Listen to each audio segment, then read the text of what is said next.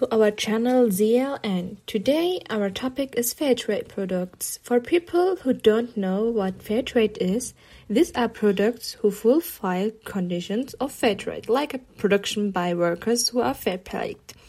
Two of our members will each present the positive and negative aspects about fair trade products.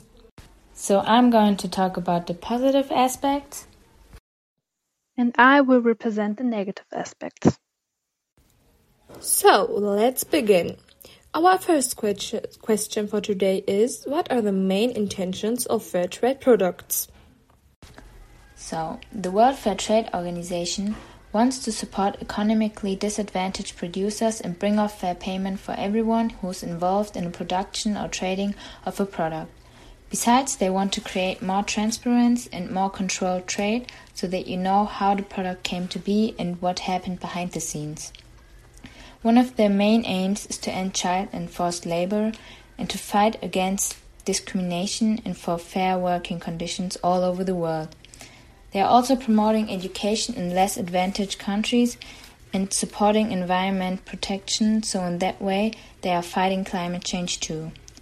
To sum up, you can say that they have a vision of a world they want to achieve where all workers and peasants have existential livelihoods, aren't treated unequally, and can develop their potential and shape their own future. And how they reach these aims?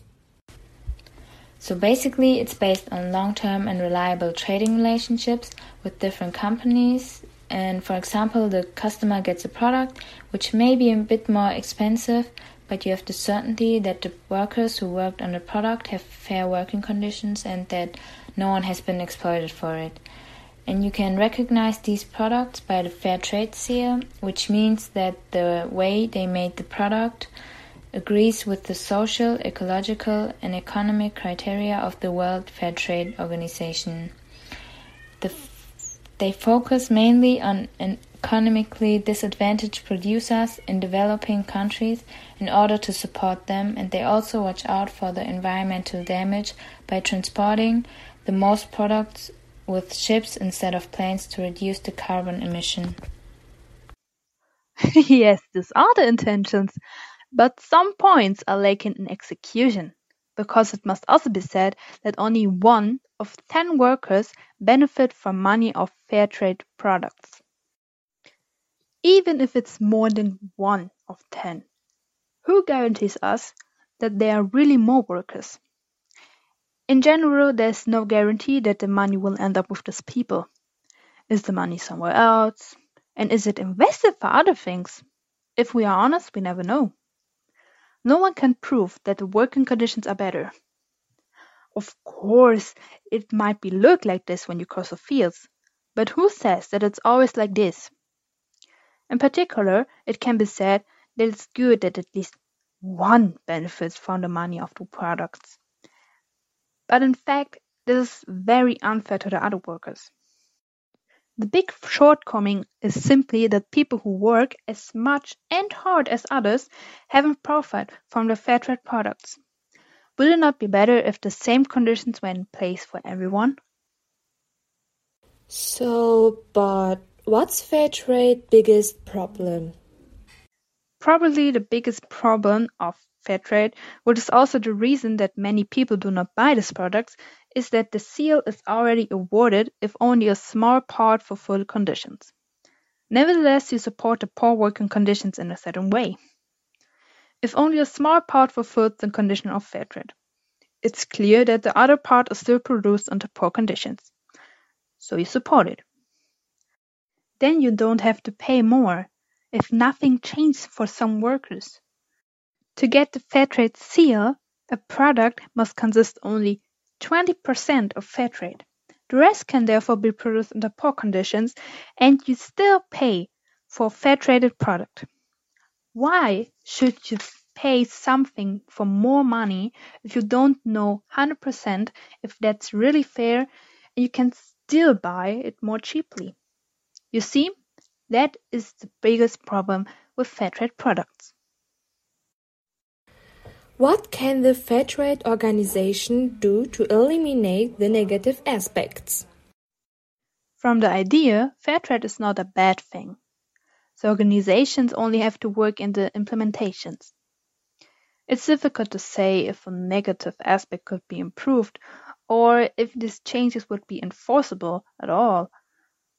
Perhaps you can change something that increased the popularity of fair trade products, but if this would make it permanently different, we don't know. How should we know? Above all, finding a solution that is fair to all affected persons is the biggest difficulty. That's why I don't think it's possible to find a solution that everyone likes and agrees with. I'm of the same mind because I think it is almost impossible to fix every problem because in some way they are all influencing each other or like they all correlate with each other. For example, if they lower the prices, they wouldn't earn enough money to give the workers fair payment, which is one of the main aims, and they can't enlarge the assortment because that would cost more money that they don't have. So the point is that it's difficult to optimize the concept without spending more money, and that's why I think finding a solution that will eliminate these aspects will be very time-consuming and maybe costly. But why aren't fair trade products so popular? First of all, it's the case that not everyone likes the products. There are many people who prefer to buy the conventional product. For example, chocolate. The fair trade chocolate doesn't taste good to everyone. Of course, there are also people who like to eat this chocolate, but the majority of people prefer to use the conventional one. So popularity often depends on the individual taste of a person. In addition to taste, the price also plays a big role. Often the prices are much higher than for non-fair traded products. Not everyone can afford it, which is why people are more likely to buy cheaper things.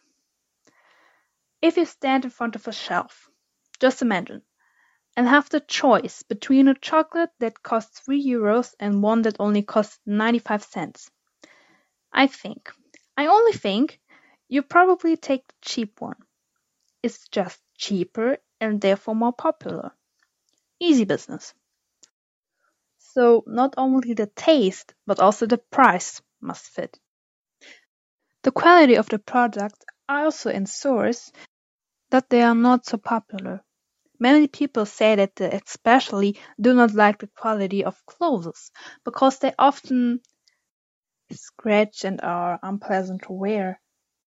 Even if the fabric is pleasant, the selections of products is lacking. Mostly, there also aren't enough clothes or sizes. However, the problem also exists in food, where there are not so many sorts. There's less product in the packaging which people don't like. All these factors lead to the fact that fair trade products are not as popular as conventional ones. Now, let's summarize what we heard about fair trade. Let's begin with the positive aspects which Serda tell us. She told us that the organization wants to support economically disadvantaged producer. Also, they stand for a fairly payment for every worker. We heard that one of the intentions of fair trade is to end child and forced labor. Fair trade double lie for fighting against discrimination and for fair working conditions. Lorena, who presents us the negative aspects about fair trade, told us that the seal will be awarded if only a small part fulfill the requirements, and another part are still produced with poor conditions.